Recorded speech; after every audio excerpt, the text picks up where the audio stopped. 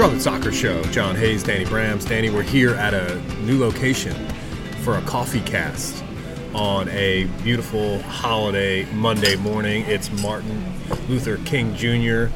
Day here, a great day to celebrate in the QC, a great day to sit back and be introspective and to celebrate all the things that we're, offered here. It's a huge day, Danny. It's a big day on the calendar. World peace and civil rights. Who could be against those things, right, in 2024? And yet we find that some people still haven't gotten the message. Hopefully they will. Shout out to everyone who's out there. What I love about MLK Day in the modern world is it's become a day of service for so many people. A lot of people go out and do service projects and teach their kids and stuff like that. So really, really great day to observe, and wonderful to be here talking with you, Johnny. It's a coffee cast. We're going for a night swim. Yeah, a little night swimming if you're an REM fan. One thing I love is, so the first year of the show, right? Our thing was the brewery tour. We made it a point to go to a different brewery every episode. Then in year 2, we sort of planted our flag at EPR. Now in year 3, we're planting our flag at Hopfly. We're going to be doing most of our episodes there. But we've taken the tour concept to the coffee casts because we try to hit a different coffee shop every time we do a coffee cast. And the night swim is a new one for us on the list, and I love it. As soon as the season starts, you can expect us to have episodes on Sunday, both published on YouTube and on our podcast feed. Most of them will be at Hopfly Brewing. Was over there this past weekend, Danny, and we had some big things being planned with Hopfly as far as match day parties, away day watch parties, and I was a little bit concerned about the first away day of the season at Vancouver. Right. And that's as West Coast as it gets, for sure. And the 10:30 Eastern start time. Nightmare. The watch party, it was going to be tough. The game wouldn't end until 12:30 a.m. Right. How are we going to host our first watch party of the year at 11 p.m.? It just sounded like a nightmare. Good news. And you got good news? You tipped me off to this. I don't know when this hit the wire, but it certainly did. And I was happy to hear that the Charlotte at Vancouver game has officially been rescheduled to 4:30 Pacific time, 7:30 Eastern time. Wow. This saves our away day watch party at Hopfly. I think it does. Massive, yeah. It was going to be a really hard sell to get. The Tifos are great. The Tifos Nation, the power and strength of the Tifos Nation is why Hopfly Brewing Company came on board to partner with us this year and become the presenting sponsor of Charlotte Soccer Show. But even the Tifos Nation was going to be tough to get them to rally at an 11 p.m. start, like I said. So 7:30 kickoff with the MLS. Let's say that's 7:45, probably roughly, but going to be a hell of a night. And like you said, there's a Fresh Drop Friday that week that is very Charlotte FC themed. We've been talking about. I don't know if we can release the details, but there is a. If you love the Crown and you love beer and you love celebrating the culture that we're building here at Charlotte FC, do not miss this watch party at Hopfly Brewing Company on March 2nd. Well, it's very simple. If you like the Toto El Tiempo, you're going to like the brew that is specially brewed for this away day party. I do love the Toto at Hopfly. You said it. We're presented by Hopfly Brewing Company, and this past Friday on Fresh Drop Friday, I just wanted to run this one by you, Danny. Okay, hit me. Vanilla Cloud Cake Milk Stout. Immerse yourself in the heavenly aroma of a just out of the oven vanilla cloud cake. Perfectly balanced with sweet, chocolatey goodness. Wait, that's a beer? In beer form? Yeah, exactly. Vanilla cake, chocolate frosting in beer form? Tell me more. Yeah, I love it. Let's go. So that was a Fresh Drop Friday this past Friday at Hopfly, so make sure you get over there this week and give that one a try. And the cool thing about these Fresh Drop Fridays is they'll last as long as you get over there to drink the beer. So if you missed out, if this one was popular, you might get over there and realize, well, no more of that vanilla cloud cake milk stout. Yeah. So get yourself over to Hopfly this week and get a taste of that. So Johnny, when are we going to get the Fresh Drop Friday of a new signing for Charlotte FC? That's what we really are here to talk about today. It is. And I think you and I right now, we've done our due diligence, right? We're not just coming to this episode today with thoughts and ideas based in nothingness, right? We've made some phone calls, we've had conversations, and we've talked about the fact that as we're sitting here recording this on Monday morning, January 15th, we're halfway through the month, and they're halfway through the window. And there has not. The window closed. Yeah. The door does not open. Sorry, Yeah. this is not. Yeah, this is not. So daily affirmation. So there's some folks that are saying, hey, everything's fine. Everything's good. The players showed up, and they're heading down to Florida together. I mean, that hugs video. I mean, that was emotional to see Brechty welcoming everybody back and all those hugs. It was great. Yeah, even Tuoloma was getting in on the hug. And make sure you go to the show description here, because you're going to get a link to Danny Bram's his latest for Charlotte Soccer City, our Substack page, which you can read for free, of course. Danny, you wrote a column about the players getting back together and heading down to preseason, and you're on the side of the fence that is, no new players. That's totally fine. Tell us why. Well, I don't think it's totally fine to start the season with no new players. What I think is totally fine, I can't even say totally fine, but I think what I'm okay with, because obviously we're coming to this, I think this is the most pressing issue in the consciousness of a Charlotte FC fan who's paying attention right now. For sure. Yeah, because where are the players? Because we sent out the bat signal on Sunday. We said any questions or comments for a new episode, and just about every single one was about the transfer window. Right, and by this time last year, we had already signed Westwood. We had already signed Copetti. Those guys were in-house. Those guys went to, the preseason. Copetti didn't go to the Florida preseason because it was cut short, but he got here for the walk ceremony, famously, if you remember. And Westwood was already here. So, it's like people are thinking to themselves, where are our players? We already had two of our key players in 2023 were already signed to the club by this date last year. What's going to happen in 2024? We don't have anybody signed, and I get that. So what I'm going to say is think of the duck. First, you got it. Charlotte FC is a little bit like a duck right now, paddling furiously under the water while everything looks calm on the surface. Yeah. I think there's plenty. I don't want to get in one of those duck boats. Well, I've been in it. I rode a duck boat around Ireland, around Dublin. It was amazing. Oh, cool. Last spring. Yeah, I loved the duck boat. No accident. It was good. It was safe. Yeah. You were taken care of. There has been some unfortunate accidents in those duck boats. In Ireland, they call them Viking tour. They call them Viking boats. Oh, even that. Okay. Yeah. Well, that they makes give you sense. these little horns or whatever. So, but the deal is, I know that everyone is working. Zorn is paddling furiously under the water. Thomas is paddling furiously under the water. Joe is paddling furiously under the water. The one thing I don't think right now is too involved, and one thing I think that the character of this offseason is taking on the character of Dean Smith, which is he doesn't seem too concerned about not getting a bunch of new players in, because they're all new players to him. He's got to figure out who he's got. So he's not really, he can't be arsed, as they say over there in England, to care about 2 or 3 new guys coming in, because he's got 25 new guys he's trying to figure out who they all are. So he's not going to, I don't think Smith's going to be putting a huge sense of urgency on the front office. I think Zorn and Thomas and the scouts and Benno and Joe, the president, they're the ones that are probably really leading the way on a new player recruitment push.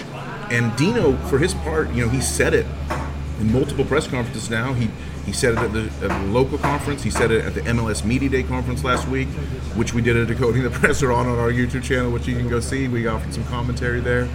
All he said the whole time is, my job is to work with the players I have, not to fit players into my style, but to fit my style to the players, and to make each of these players better on a granular, make these guys, he's showing up. He's like, I need to teach Kerwin Vargas how to have a better second touch. His first touch is nice, but I need him to focus on his second touch. And he's getting down to that level of detail, and he knows that if he can fix all the details, then it kind of rises up, and individual performances get better, team performances get better, results get better. That's the way he approaches it. It's a process, Nick Saban type of thing I've talked about. So and he asked, Dean Smith did ask for patience, and a lot of people in and around him asked for patience to get things started here. So 2 weeks into the window without any signings, it's hard to remain patient, but you're encouraging people to do so, and I think it's a fair and measured take. It's because I think we're not talking about bringing in role players. I think when we bring someone in, it's going to be a star, and maybe not like a superstar famous name that I would have wanted. I was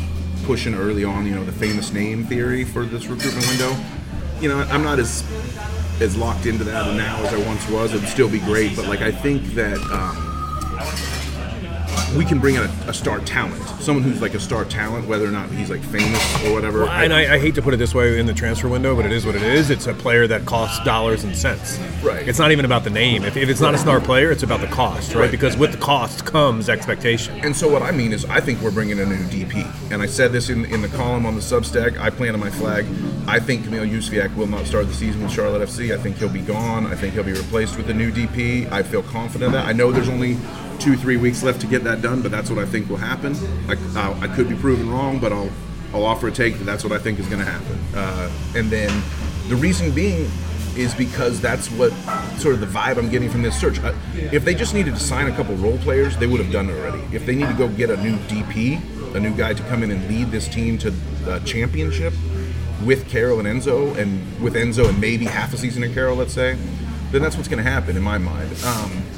And then I also, think about, we've made a try. We tried to go get a new DP. We tried to go sign Albert Groenbach, the Danish international who plays in the Norwegian league.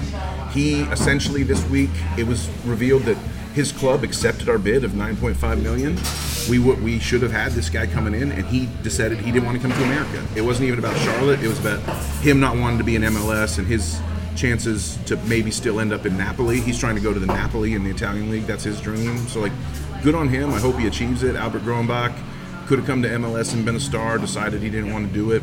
But it's not like Charlotte's not trying. We had a bid accepted to go get this guy, and he turned MLS down. He didn't turn us down. He turned MLS down. So we're working. We're trying. I'm fully confident that we will have a new DP to replace Yusufiak by the time the season kicks off. I know we're running out of time, and I know some people are getting nervous, but that's what I think will happen. Well, for me, that does seem like it's probably going to happen, just because Kamil has also made his point clear that he wants to leave the club. He's ready rumors to the Turkish league. And he's ready to take on his next challenge. I'm not sure if he sees himself fitting now into this squad. I think ultimately it was really difficult for him to find his place on the right wing and to get the minutes. And I just don't see somebody like Dean Smith coming in here and seeing value in a Kamil Yusufiak, and maybe he's already been just told that. Maybe he understands that, and his agent does understand that he's supposed to be looking for somebody. But the point I want to make is Kamil has the highlight reel of a designated player. If you just look at all the good things he's done, but if you look at the whole total package, he's not a designated player. Yeah, totally. But if when you did your 12 goals of Christmas and when you ranked all 60 goals, you said it yourself. I mean, if you're researching all of those things, you're going to see nothing but the good. You see nothing but good. So I'm high on all these players for sure. Right. But for me, I just wanted to make the point that I think everything that you're saying is correct. That it's okay to be patient, that there will be a new DP coming in for Charlotte FC, and that supporters and people interested in the club that are starting to get a little bit concerned might want to just hold on to that concern for a little bit. But what I wanted to share from my point of view, and maybe try to give credit to some of these supporters that are a little bit concerned about the lack of incomings for Charlotte FC is that every window gives you the opportunity to continue to retool your squad. And I think that, and this is not proven. I don't have any data in front of me. I don't have any research that I can bring to the table on this, except for the fact that I think you can use your own. Anyone who has a soccer mind can think about the best teams in the world. And what the best teams in the world do every single transfer window typically is shuffle their squad, is sign players, is loan players out, is bring new players in, is to sell players. I think that teams that fail to do business in the transfer window typically are the teams that get left behind, the teams that don't feel like they have a new spark. And yes, you can make the argument that Dean Smith is the new spark. That's where this argument feels like a little bit of a house of cards, because what I'm trying to say is that the concern is that the status quo isn't good enough for Charlotte FC within that locker room, within the changing room. I can go back to the game against Red Bull New York. I can take a look at that pitch, and I did afterwards, and I said, here's what needs to change in order for this team to be better and actually make a deep run into the playoffs and maybe win the Supporters' Shield or MLS Cup. And there's certain players on that field that night against New York Red Bull that simply are not good enough for that to happen for this club. So I think for me, getting new incomings in is a clear sign that a club is being ambitious, that a club understands that rotating your squad, getting new players in, challenging players who maybe are feeling a little too comfortable in their positions is a huge part of any good, well-run club. I think that Charlotte FC is making a bit of a mistake at not even bringing in people at a lower level than a DP, just to change things up. Because remember, Bram Bronico, not a designated player. Adilson Malanda, not a designated player. Jalen Lindsay, none of these guys. And I'm not saying these guys are players that shouldn't play or need to be replaced. Should Andrew Privet really be our starting center back when the season starts? Most of the roster is not DPs, and there's teams around the league in MLS that are doing a roster refresh. You know, think about Columbus Crew, for example. Win the cup, and then they sign a guy like Derek Jones. Yeah, that's a big statement. It's a way to get somebody new into the building. It's a way to refresh your squad and keep things fresh and add a piece. And they're a club that, like, their ambition is higher. They're going to be playing CONCACAF Champions Cup, so they need extra depth. But that's where we aspire to. So why not, have a depth? I'm with you in terms of let's build depth in advance, even before we get to those extra competitions. I just think it's like the holiday season, right? You're going to have deals. It's like Black Friday, right? You're going to get deals around the holiday season where you're going to buy gifts, and you're also going to get deals around the holiday season after December 25th where you can go buy something for a lot cheaper. And there's a moment to do it. So what I'm trying to say is like, I am not okay with the idea that, hey, we've got this new manager, and now he can maybe get something different out of all of these guys. I just want to throw it out there. He's going to somehow make every single player like twice as good as they were. Yeah. I think that for me, one of my biggest concerns about the Dean Smith appointment is that as somebody who lauded the hire, as someone that believes that it's going to work, I am a little disappointed by the fact that it didn't seem like Dean did his interview with a list of players that he wanted to bring in to the club. I think he got the job with not one player on a list that he wanted to bring into the club. Yeah. And for me, that's a little bit disappointing considering how many players he's been around. Yeah, and if that is true, then hopefully he's made the list now. Yeah, for sure. I'm with you. I mean, because he said I tell the organization what type of player I want, and then the organization, Zoran Krneta and his staff, their responsibility is to go out and get that type of player. Maybe Albert Grunbach fills that that character of what a Dean Smith player looks like. But I sit around and I think about some of the clubs that he's coached and some of the aging players on those squads, or maybe some of the young diamonds in the rough. The fact that some phone calls haven't been made and a couple Dean Smith guys aren't coming in, like that's ultimately what I'm afraid of, right? I mean, with KDB back, Grealish is having a hard time getting on the field in Manchester. I don't know. But you see what I mean, though? No, I do. For sure. The fact that there's not a Dean Smith player, for instance, when Arteta went to Arsenal, I bet you one of the first things he did was bring in some guys that he wanted to be a part of that squad. Yeah. Ange Postecoglou, but he didn't get Marty Odegaard at Tottenham as well. You start a new project and you bring somebody in to help your new project get kicked off. I think it's a major mistake for Dean Smith not to have one person to come in and help him with his new project. Yeah, just like an old reliable, something like that, for sure. That's why I mentioned John McGinn in our interview with Greg Evans. Not that John McGinn is somebody that's going to come now. He's playing big-time minutes for Aston Villa. Aston Villa is a top-4 side in the Premier League, and he's not somebody. But I promise you, John McGinn won't be playing big-time minutes for Aston Villa in 3 years. I promise you that. Yeah. And maybe that's the type of patience we need for a player like that to come across. But the fact that Dean Smith doesn't have his one player, his one guy to come in and kind of be the player voice, but maybe he's counting on Ashley Westwood to be that. But then again, Dean Smith said we didn't know each other in England. So I am a little bit concerned. I know you're not, but only the future will tell us what ends up happening. Yeah, I'm not carrying that concern, but I certainly think it's valid, and I understand where it's coming from, for sure. I think it's kind of the crux of where it's like that is the key sort of like tension in your mind, in your heart as a Charlotte FC fan this week and last week and probably next week too, probably till the end of the window. I think I love the way you put that in terms of, why didn't Dean Smith have at least just one guy that he wanted to make sure was part of his squad. That's a very good take, I think. I'll also say, as a counterpoint to my generally held belief, but something I think is worth saying is it's too bad we haven't been more active on the intra MLS free agent market. I did the Christmas characters. I sort of did the article on Substack about free agents and comparing them to Christmas movie characters and stuff like that, because I thought it was pretty fun. But that was 3 weeks ago, and we didn't sign any of those guys, and half those guys have been signed now, and Donovan Pines he's a center back. He's a giant, tall center back, and who's also an incredible human being, by all accounts, from DC United fans. He was let go by DC United. We need center backs. He was cheap, a free transfer. I was like, let's go get this guy and bring him in for some center back depth.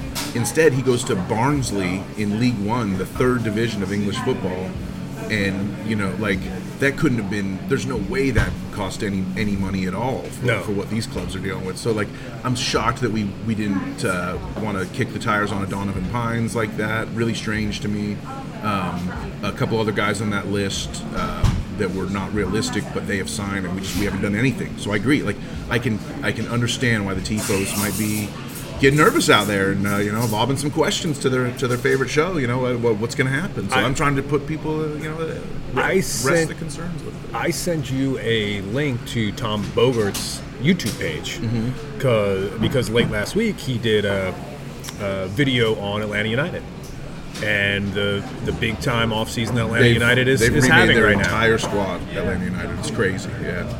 And when you compare what Charlotte is doing compared to what Atlanta is doing, based on what I just got done saying and what I believe to be a formula for success in soccer, it seems like Atlanta to me is set up to have the better season than Charlotte FC. And oh, by the way, they finished ahead of us last year. That wasn't good enough for them, so they completely retooled. Yeah, I think we've retooled our vision, we've retooled our imagination. It really needs to be. I know you don't necessarily feel comfortable sitting here just relying on the Dean Smith as savior narrative to come in and save the club. That's not where you want to just plant your flag, and that's fine. Right. What I will say is this, though: Dean Smith is light years ahead of both Christian Latanzio and Miguel Angel Ramirez as a manager. Just he may fail, he may succeed here, but it doesn't change the fact that those two guys had no fucking clue what they were doing, and this guy, once he figures out Gam Tam, he should be pretty good in terms of knowing how the hell to run a club. You've mentioned the Tifos a lot, so I wanted to start bringing them into the show a bit here. Len Cornacchia. Did you catch that hint I was dropping? You catch that hint? Len Cornacchia, he chimes in, he says, and I want to ask you this specifically because you mentioned this in our prep for the episode today, and when we're talking about new players and bringing in new players, I think we talked to someone very close to the club who had mentioned Crown Legacy as a pipeline as far as new players this season. Len asks which Crown Legacy players will see time on the pitch at the bank this year. I think there's one lock, 100%. And let's say this: A, do you consider Ajamong a Crown Legacy player? No. Okay, so we won't count him. Yes. B, do you consider Brandon Cambridge a Crown Legacy player? No. Okay, well, we probably will see some good minutes of him. Hopefully, a lot more than last year. The one that is definitely a legacy player that I can tell Lenny C to keep his eye out for is Nikola Pekovic. This guy is, I wouldn't say he dominated at Crown Legacy last year, but he definitely sort of learned the ropes. This is probably one of the most purely talented players on the Legacy, who was 19 years old and moved from a small European town to a large bustling American city. And so the club basically saw a talent in this kid and said, hey, let's give him an adjustment year at Crown Legacy. Let's not sign him to the first squad, even though he is a first squad type of player. Let's give him an adjustment year to figure out how to live in America and be an adult in a new foreign country where you don't speak the language, and handle paychecks and apartments and things like that for a year before we bring him into this league. And I think that was a smart, slow approach. Obviously, there's some guys who are ready as a teenagers, and some guys have the ability to come with their parents to help them out and stuff like that. This was and they can start right away. This was a case where We did a little bit of a slow development, and I think it's paid off. All reports coming out of HPP are that this kid is just an awesome kid and just like so great to be around. And I think he's going to be an awesome rookie in MLS this year. He might fall into a category of player that Dean Smith mentioned in his introductory press conference here with Charlotte FC, and that category of player is if you're good enough, you're old enough. Yeah, right? exactly. And I think that comment and this situation regarding this player, if you can think back to the way Charlotte FC handled this young player in the past, maybe Dean Smith wouldn't have handled it that way. Mm-hmm. Maybe Dean Smith would have been very comfortable in saying, you know what, if you're one of the best players in my organization, you're on my bench, and I'm going to give you your debut, and I'm going to consider, building you up into the player that I want you to be, not just stashing you away with the youth team. That could be a little tricky based on because he was a pretty expensive signing. I think he's like the $1 million next pro man, right. So like I'm roster rules. I'm not sure exactly how he fits into the roster rules with coming up because he's a little more than a TAM but not a DP type of guy. Well, here's the thing, and Dean Smith keeps saying this. He says that he's doing an MLS. You did an episode of Decoding the Presser, by the way. Go to our YouTube page. Please do. Charlotte Soccer Show on YouTube, and you can see Danny decode the press conference, Dean Smith at MLS Media Day. And, for me, I always love watching those Decoding the Presser episodes because they're just so much better than watching just a standalone press conference to get some commentary along with it. So fun. So great job with that. We're going to do them all season. Yeah, fantastic job with that. But I mean, like for me, I think it's just so difficult, Danny, in this moment, right? Because I think you and I don't typically see eye to eye on things. And I think right now we don't. Yeah, I'm sensing that we don't like. And that makes me, like, whenever someone who's smart, whose opinion I respect, doesn't agree with me, that makes me self-examine. So I'm trying to, like, I'm sitting here in my own head, like, poking holes in my own argument, and I can see them all. Right. And yet at the same time, I'm still going to preach. I'm going to, again, I could end up looking like a fool here. I'd hate to lose my my status as Bramsterdam is here, but I just really, I'll say it again. We will have new DP before the season starts. I love that take, and with this patience, though, right? Spurts guy, someone that always chimes in. He says, Danny said last show he guaranteed we wouldn't start 0-3 again. But at what point do we start to contribute some of these slow starts to leaving all of our transfer business to the very end of the window? There have been reports about possibly all 3 DPs leaving or wanting to. First, let's just identify those reports. Karol has definitely been on the record saying that. Camille has definitely been on the record saying that. Enzo Copetti has not been on the record saying that he wants to leave. He's been on the record saying that his family's dream is for him to be at River Plate in Argentina. Okay?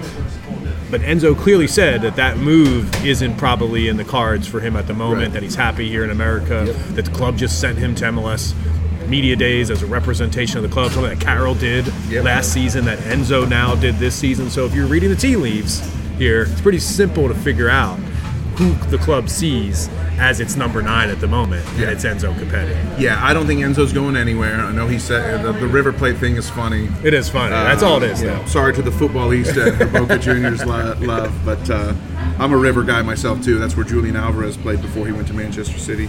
I think Enzo starts. I think Camille is gone or bought down, but I think he's gone. And I think Karol's 50-50. I'm not going to make a call on whether Karol starts the season with us. I lean towards yes, but you never know. You're like, it's all about price. The club's not coming off its price. The club has put a price out there, which we report to be around $10 million. They're not going to sell for less than that. So it's a matter of if a European team got desperate enough as they restart. Because like in Europe, most of y'all know this. Listen, I apologize for telling y'all what you already know, but like, this is the European seasons are all gearing up to their home stretch. They have like 2.5 months left, and this is the end of their transfer window. So it's like bring in this is their summer window, for us. So like, so it's like at the end of this window, which European team is like, fuck, we need one more player for this home stretch. We got to go buy Swiderski from MLS. Like that could happen. I don't think it will. So, what about the question here, though? At what point do we start to contribute some of these slow starts to leaving all of our transfer business to the very end of the window? I love Spurts guy, but I question the premise of this one. He's one of my favorite tifos, especially on Twitter, but we didn't leave our transfer business to the end of the window last year, and we started slow. Good point. We didn't leave our transfer business to the end of the window in the first season, and we started slow. So, although we were still bringing in guys, we brought in Shimasiki late and all that, but like, I don't think the transfer windows have contributed to the slow start. So I would disagree with the question. However, I do think that we would be better off this year if we already had someone in, I guess, like John had said earlier. Well, it's, for me, the slow start, I'm not ready to get into that now. Talk to me in 2.5 weeks, okay. Right? If we don't sign anybody, I wouldn't be surprised if we did maybe get off to a slow start. But if we do sign somebody, then maybe we will. I think we need somebody to come in to score goals, right? And all will be well if players actually start to get minutes that can score.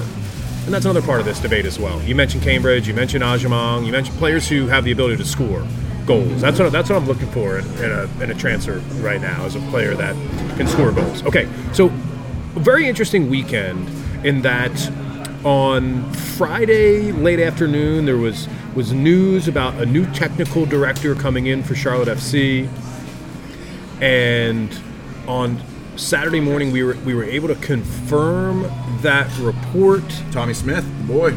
Tommy Wilson. Tommy Wilson. Tommy Wilson. Yeah, we were to confirm that Charlotte FC is hiring a new technical director that will start in February. I believe on February 12th. Maybe was his start date. Yeah, mid-February. There's a big announcement plan to sort of outline the front office alignment for the upcoming season. Basically, Bobby Belair is the current technical director for Charlotte FC. He's been in that role, not going anywhere for the entirety. He's being elevated into a new role in the front office. What his title will be, we're not sure about that. But ultimately, what a technical director, right? The right. Question from the Reverend Burrell is thoughts on the new incoming technical director and how might this change affect the team this coming season and also into the future. The first thing I want to do is explain to people what a technical director does. A technical director is actually a massive, massive role at the club. You're not the sporting director. You're not making decisions on contracts and players and recruitment and outgoing business. You're not doing any of that. You're not doing day-to-day tactics as well. You're not the manager. You're not deciding who goes into the 11. But what you are doing in the technical director role is you're basically setting the tactical foundation and the technical foundation of the club. What type of soccer does this club play? Which is, at a very, very high level, one of the most important roles that any club could have. This is a way to connect and create that connective tissue all the way from the first team into the youth program. Right. What type of style is Charlotte Football Club playing, and how does that translate from, if you were signed by the club when you were 12 years old and you ended up being at the club for 10 years, when you're 22, the idea is throughout that 10 years, you're playing the same style of football throughout the organization to prepare you for that first team appearance. What is the organization of this organization? That's the question that a technical director answers. And how do guys progress? And how are the core principles drilled down from top to bottom? Right. Yeah, it's an extremely important role. However, it is a big time behind the scenes role, and I love the fact that we got a question from the Reverend Burrow, one of our favorite tifos, Hopfly legend, one of the greatest panel men in NASCAR history. Let's just be honest with ourselves. I know the technology's changed these days. Rev doesn't get to fix as many side panels as he used to back in the day by hand, but we do love the work he used to do. That's pretty good. What I think is the fact that we're even talking about a new technical director is a sign of how big this is, because this is not something that would have made news. The club kind of when this news came out on the Philly side, it broke on the Philly side because Philly was so distraught over losing this guy. One of their beat reporters started tweeting about it on Friday and confirmed that it was coming to Charlotte FC, and that's when we got involved. There was another Philly Union podcast that scrambled and did an emergency episode on a Friday night to talk about this guy leaving because they're distraught. This is the guy who brought along and oversaw the development of some of the Philly's best prospects, and they're known as a prospect factory. So yes, they are. And the academy is a huge part of the technical director role. Right. So Tommy Wilson's coming in here to really work with the academy. So when we talked to our people at the club, they were like, we got to just, we can confirm everything, but we didn't even expect this to be news. The idea of a technical director thing making news on a Friday night in the off season of MLS took everybody by surprise, but that's just how big of a move it is. So my thoughts are that this is huge. and it's just another elite person coming into our front office staff like Dean Smith, and I'm glad that Bobby Belair's staying as well, because it shows that the Panther side of TSC may be all over the place, but the Charlotte FC side is getting in alignment very nicely. I'm not sure if you're going to like my answer on this one, or anybody will like my answer on this one, but I think that this hire is kind of an indictment on what the club has done up to this point during its existence. Like, I know it takes time to get talented people in here. I know when you're a new inaugural franchise and you have your inaugural season and you get into a new league and you have to create your club and its culture, but the bottom line is it's taken 2.5 years to get the right guy in. And by the way, Tommy Wilson's not young. He's 62. Sure. So he's on the back end of his career. Hopefully he's got a good decade left in him in this role. Hopefully he wants to work and do this for a long time and be here at Charlotte FC. That Southern air. Keep you young. Living out of the city. You can come down here, I-95, get on to 85, and make your way to the Queen City. I think that's such a fair critique, John. And I definitely think, like, we're very sunshine and rainbows on this show because we love the club. But sometimes you do have to call it out for what it is. And they didn't do good enough anymore. And it get to me, like, it's like hashtag NFAA. Not fucking around anymore. It's like put up or shut up time in year 3. Like, if this regime can't get it done, like, I'm throwing all my optimism and enthusiasm behind the moves that have been made because I believe in them. But if these fail, then it's going to go the other way hardcore. I'm going to be banned from AHPP because I'm going to talk so much fucking shit. I've been kind of in my own head debating. I'm like, yeah, Danny's feeling really good about this team, this roster, like, and I'm not necessarily on that same page quite yet, but I started thinking about it. So you know what? The better Danny feels about this squad preseason, like, if things don't go well, the better it's going to be to see him just totally lose his shit as the weeks go on throughout the season. So you're setting yourself up to either be right and for this project to work really well, or spectacularly wrong, or just kind of see what happens. But I mean, again, it's not the sky is falling. It's January 15th. There's 2 weeks left, but I'm officially kind of I'm the one here at Night Swim Coffee. I'm the one who is waving a red flag and saying, hey, if Charlotte FC wants to win the Supporters Shield, if Charlotte FC wants to win MLS Cup, I'm not sure that the club is in the position to do that quite yet. Because even if you look at, before, obviously if the club isn't able to bring anybody in here and reinforce this squad in January, fine, you can look towards the summer.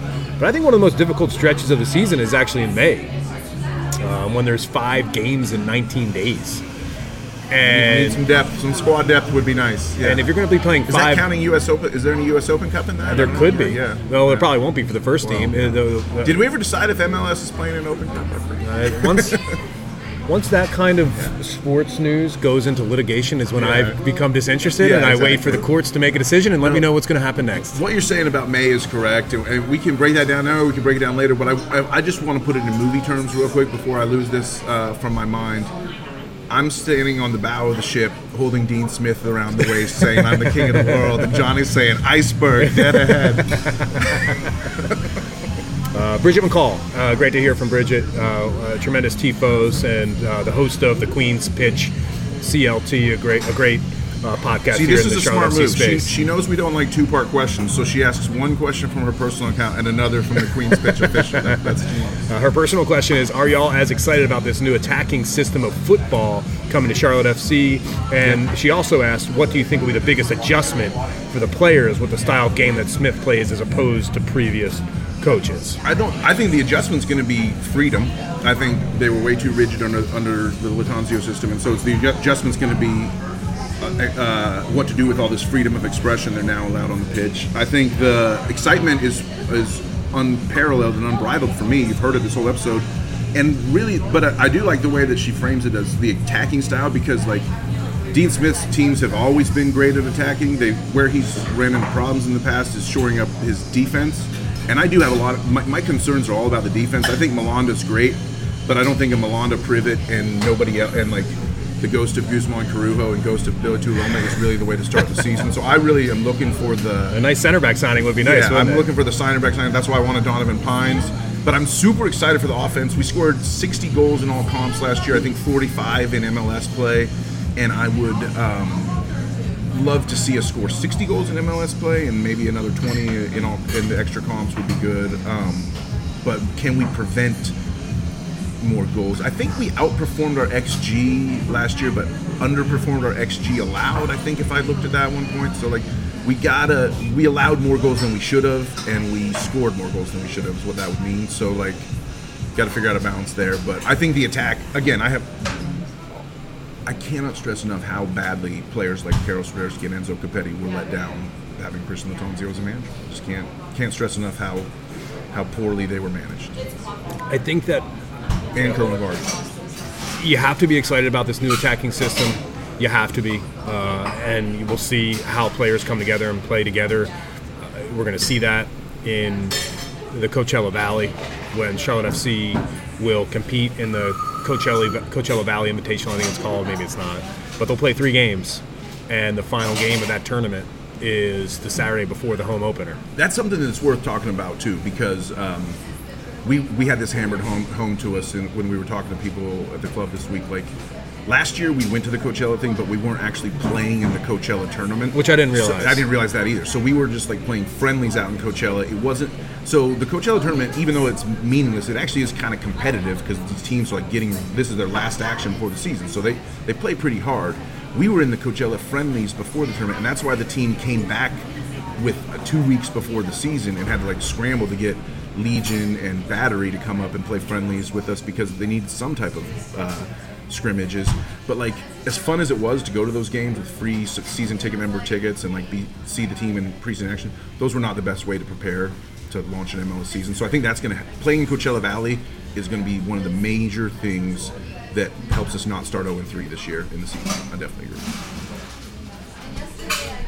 Ash Hamrick, always a great tifo. We already answered this question. I just want to give Ash a shout out. Should we be concerned with our lack of activity in the transfer market? That question was asked and answered. Just rewind to the start of this episode and listen to it all over again, Ash.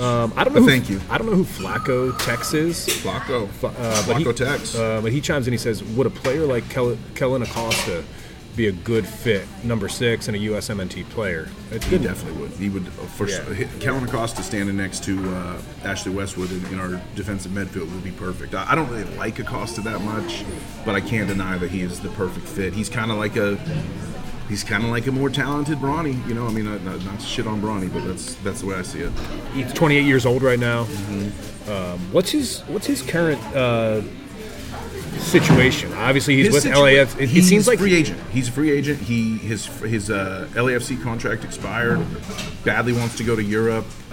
Played for the Colorado Rapids. So he's gonna have a market. He's gonna be signed somewhere before the season starts. It's just a matter of where. But he'd be a great domestic signing and definitely get more USMNT radar on Charlotte FC, which would be good as well. So I don't really like Kellen Acosta as fan-wise, but I would get behind signing him, and I would become a fan if he started wearing the black and blue for sure. Jay Doak, he says, how will our 2024 expectations be affected if we go into the season with the same roster as last year, minus Jones, Gaines, Miram, Affel, Mora, Sobocop, Agart, and Cisniega, versus if we had at least a few added guys who played those outgoing? I would temper my expectations greatly. My excitement and optimism is purely based on my belief that we will have more players before the season starts. A good question by Joe Garcia as well. Will the club do anything to bolster scouting in Latin American countries, or will they continue to mainly focus on Euro signings for players that don't really want to come to the U.S.? I'll turn that one back to you, John, because I know you have some strong beliefs on this. Well, it's not even about beliefs. It's just Zoran's European pipeline. Right. And I think that the club will 100% continue to scout in Latin American countries. And by the way, the club has 100% put forth a great effort in sending Ben Green down to Brazil, and to be a scout that really does a great job in scouting South America. That being said, when it comes to actually signing players, that's a whole different ballgame. And a sporting director is always going to typically sign players that he's familiar with, coming from clubs that he's familiar with and agents that he's familiar with and has worked with before. I think maybe South America is a bit of a blind spot for Zoran Krejci, and I only say that because Enzo Capetti ended up in Charlotte because of Christian Lattanzio. Right. Enzo Capetti was a Christian Lattanzio signing, which, by the way, I just need to make this point now that I'm thinking about it, is that as of this moment, Christian Lattanzio was further backed by this organization than Dean Smith as far as transfer window is concerned. Christian Lattanzio was the interim manager at the end of his season and then was named the full-time manager, goes into the winter transfer window, and gets to sign his striker. Dean Smith hasn't gotten anybody. Yeah. So I'm not. This goes back to the point of me saying before that I'm surprised that the manager doesn't have a guy that he wants. Maybe I'm wrong. Maybe the manager does, but Christian Lattanzio did, and he got that player, and this player still has a big-time future for us. So I just wanted to put that into perspective there. When it comes to the Latin American pipeline, keep your eyes on Crown Legacy. Yeah, 100%. NBA DFS. Who is this again? We saw him at the coffee shop. Yeah, that's right. Yeah, that's Ben. Ben, yes, yep. yeah. Speaking of Ben, yes, he says, "Is Karol staying?" It's the only question. Is Karol staying? That's the only question. So let's just start there. Is Karol staying with Charlotte FC? We're sitting here on January 15th. Is he staying? Prediction: yes. We know what the answer is. Yeah. He's for sale at this price. He's not for sale at less than this price. Yeah. So I don't think anyone will meet the price, but it could. It was a very, very good sign that Karol Swiderski showed up and reported to Charlotte FC on Saturday to do his medicals, to get tested, to get prepared for the preseason. He's on the flight. He was pictured with Christian Kalina boarding the flight down to South Florida to get this preseason kicked off. And I think Karol Swiderski has a massive decision to make here this month for the remaining 2 weeks. And that decision is, how professional do I want to be? Because this is an important moment for his professionalism. As a designated player, as Charlotte FC's first big-time signing, is he going to try to push his way out the door and be a player that forces a move and a player that decides not to toe the company line and to get out of here as soon as possible? Or is he a player that says, you know what, I'm going to be a professional, I'm going to show up, I'm going to give it my best go, and unfortunately it didn't work out this window, but maybe it'll work out next window. But I will tell you this when it comes to Karol Swiderski, is that at some point Karol Swiderski's for sale becomes detrimental to the culture of your club. When your star player is for sale every single window, it turns into a negative, not a positive. Yeah. And if Swiderski stays through January and we're sitting here again in June and we're discussing, well, is Swiderski going to move? And we're doing this two-step over and over again with this player, ultimately it's going to become a pain in the ass. Sure. I'm with that. I think Karol, probably if I'm inside his head, if I could try to get inside his head, I'm completely resetting everything, to be honest. Dean Smith changed everything for me if I'm Karol. I think, yes, the long-term goal as a 27, 28-year-old guy, right, is to get to Europe and play a few strong years in my 30s at a great European club and really, like, cement my career legacy that way. But you also got to think about short-term goals, and you got to think about what's coming up this summer. The European Championships. Poland is playing in like 2 months. They play at the end of March, which we'll probably miss Karol for that game, unfortunately. Poland has a playoff game against Estonia March 21st to get into the European Championships. It's like the World Cup for only Europeans, basically, if you're not familiar. Really great tournament, the Euros. Everybody, loves it. And Poland, Karol wants to lead Poland in those Euros. I think that's what his number one short-term goal is, even ahead of, Charlotte's success personally. If I'm just from what I've gathered from him, I wouldn't be shocked if that's what he's thinking. So it's like, he's got to be thinking, what's better for me to prepare myself best for these Euros? Is it to go to Europe in January and be a fringe player trying to fit into a new system that's already established and maybe get a little bit of playing time for a few months, but hey, I'm in Europe? Or is my Euros 24 ambition better suited by being the man on an MLS club under a new, exciting manager who's all about offense, defense be damned, like that to me, if I'm Karol, like playing under Dean Smith, getting the freaking handcuffs taken off from Latanzio and MAR, I'm loving my chances to just come out and dominate and score 10 goals and 5 assists in the first 2 months of the season, and just just dominate and like have everyone hyped up about what I can do in the Euros, other than just being kind of like on the fringes of a fringe European club. Like, it's not like he's going to freaking Juventus. It's not like he's going to Bayern or Borussia Dortmand. Well, I mean, shit, if Eric Dyer can go to Bayern, anybody can go to Bayern. That was a weird signing that was. It was very Camille signing. Yeah. I've got Karol staying and dominating for the first half of the season and revisiting summer. That's my take. Well, there is a question here about.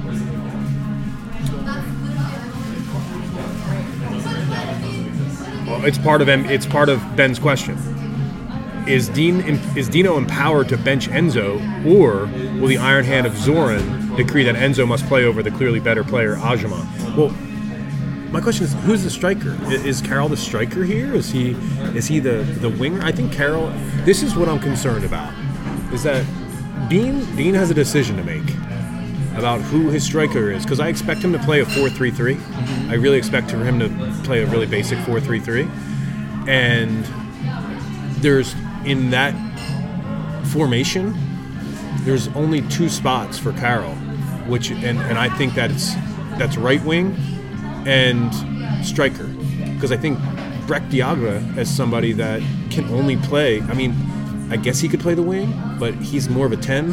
Yeah. He's more of a. Latanzio had Brecht on the wing, and I didn't like it at all because he was always jammed up against the sideline. Right. There's just a lot happening in that front line with only 3 spots. Here's what I think. I think you put Karol in the Messi role, the Carlos Gil role, the Emmanuel Reynoso role. He goes wherever he wants. He's the guy that always has the ball at his feet. Everybody in the midfield is looking to get the ball to Karol to start the attack. That's what I think. I think what should happen. As for being hearing you say that, though, I think this comes down to really one thing and one thing only. Like, does Karol want to be a striker, or is he okay playing midfield?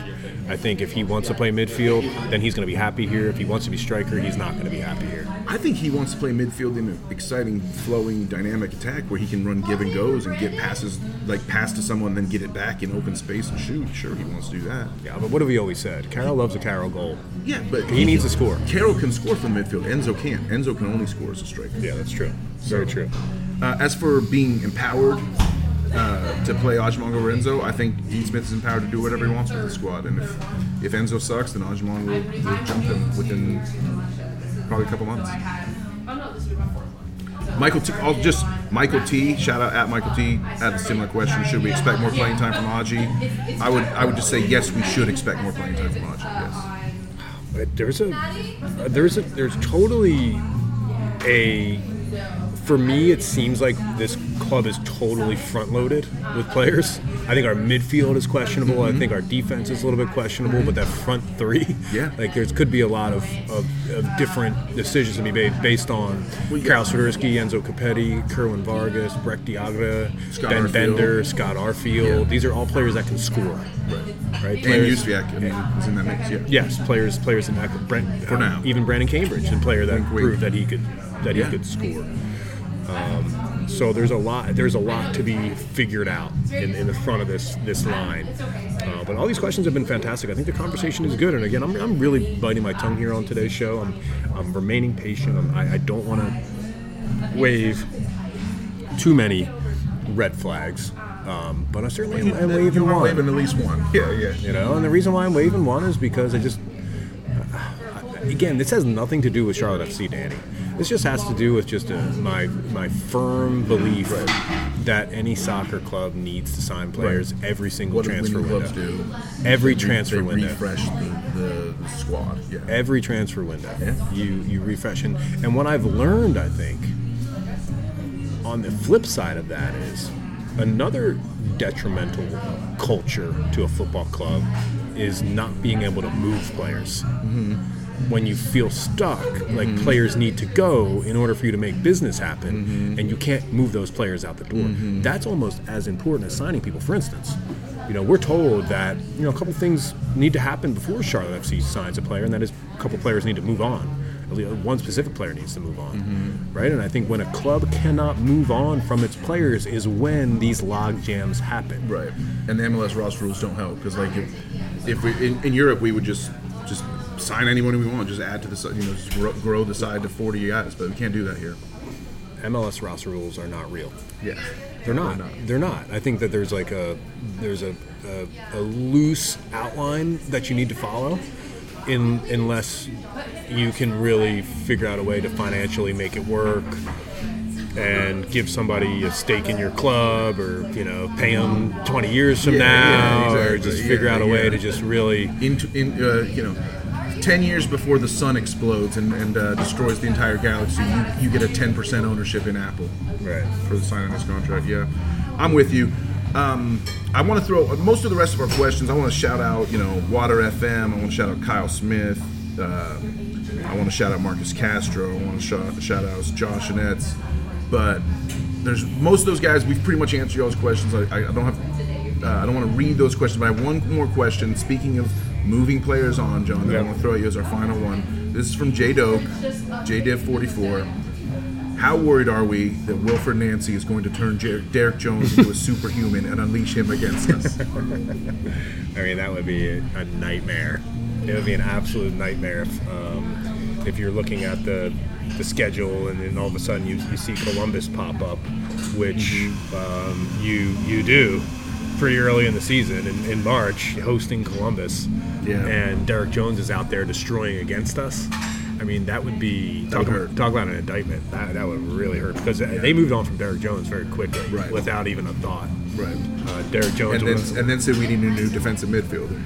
Yeah, very strange. Yeah. And that's the type of thing. Again, another miscast Latanzio player trying to turn Derek Jones into an 8 for some fucking reason. Yeah, but remember before? I remember being at the Keep many times, and before the starting lineup would come out, and we would be debating who's in or who's out. I can remember so many times hearing you or somebody else be like, "Well, we don't lose when Derek Jones is in the starting 11." Right, that's true. Yeah, it's true. Yeah, wherever he plays. Yeah. I just thought he was better as a 6 than an 8. And then remember when he was pushed up? There was one game where he was pushed up and it worked really well because he was sort of like the hold-up play. He was like the hold-up striker almost. Yeah, it worked great. Everything worked around. But then we didn't go back to it. Then Latanzio was big on like finding something that worked and immediately changing it. He was. Yeah. Because he's like, he was desperate in making those changes, but then would go back to his laurels. Yeah. Things are going to be better. I promise. It's not fucking around anymore. NFAA. Well, this has been the latest episode of Charlotte Soccer Show. I think it's been a good one. I think it's an episode that we can look back to many months from now and kind of decide how did it go.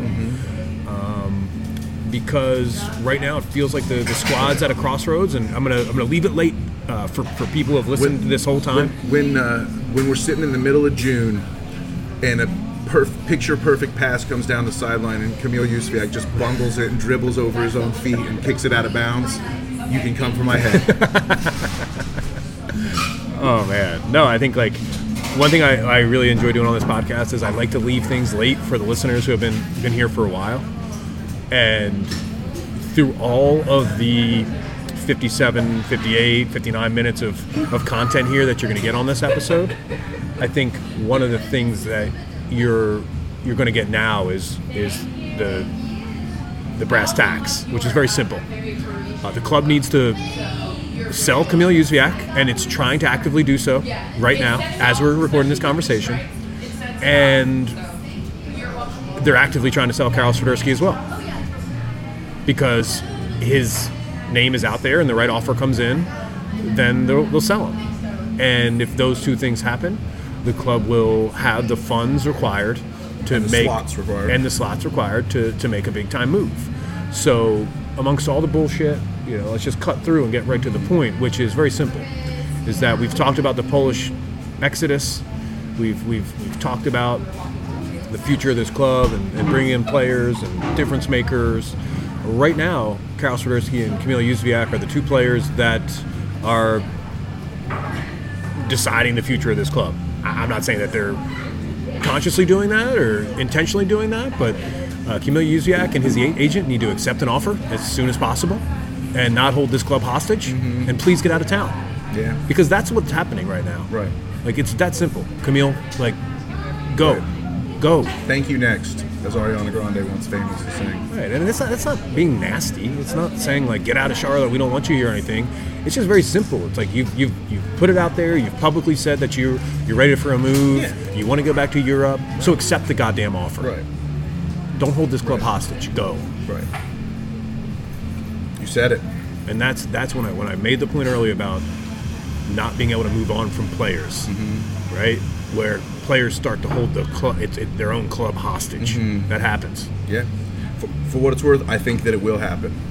Every hour that passes, I start sweating a little harder, but I do think it'll happen. It's the Charlotte Soccer Show. John Hayes, Danny Brams. Make sure to go to Charlotte Soccer City on Substack. There'll be a link in the show description. You can read Danny's latest column. Go to our YouTube page as well. You can see Danny's Decoding the Presser. I really appreciate y'all listening to this episode. And we've got more content coming as the week continues here. We will be back for an episode if there is a player sold or a player bought. We certainly will discuss that transaction here on the show, and we're going to start seeing some content here from the club as well. Yep. These players are back on the pitch. These players are preparing now for their first season with Dean Smith at the helm. Dean Smith at the wheel. Dino's at the wheel, baby. I love it. Yeah. Driving into 24. He's not a student driver, baby, unlike those other two slapdicks. Right. So I many months from now hope to look back on this episode and say, Danny, you were right all along. I pray. Trust me. This club has just absolutely been taken to the new level by Dean Smith. Yeah. So and this is the last one I'm going to make, right? Because I don't want people to think that I'm contradicting myself when I say the hire of Dean Smith is amazing. It's ambitious, and it's exactly what this club needed, right? But there's always the next step. Right. There's steps to every. It's not an end point. Yes, correct. And there never will be an end point for the club. And that's my point. Right, it's like you're never gonna sign a player or sign a manager. Think about Columbus, right? For example, they win MLS Cup and they're like out signing a free agent a couple weeks later. Yeah, right. The process never ends. Yeah, a role player that may not be a starter for them, but is going to be important depth in a tough season campaign coming up. So the process never ends. Dean Smith is at the wheel, and we want to make a massive point again.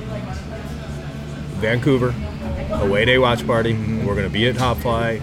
It's going to be potentially the biggest party at Hopfly in March. You never know. Yeah. But we know that there's some special work going into this. Special beer drop that Charlotte FC fans will have special interest in. Yep. It's exciting. It's exciting. So we're here at Night Swim Coffee. Make sure you get over here. Kind of off Old Pineville Road in South Charlotte here. Yeah, in Lowe. There's the brewery across the street. I forget the name of it over there. There's a brewery right across the streat. Cleft Brewing Company. Lower Left Brewing. Thank you. Yeah, Lower Left Brewing right across the street. And it's a good area of town that's really starting to boom a little bit. So until next time. Yeah, seriously though. Until next time, it's the Charlotte Soccer Show. I'm John Hayes. He's Danny Brams. For the crown, baby.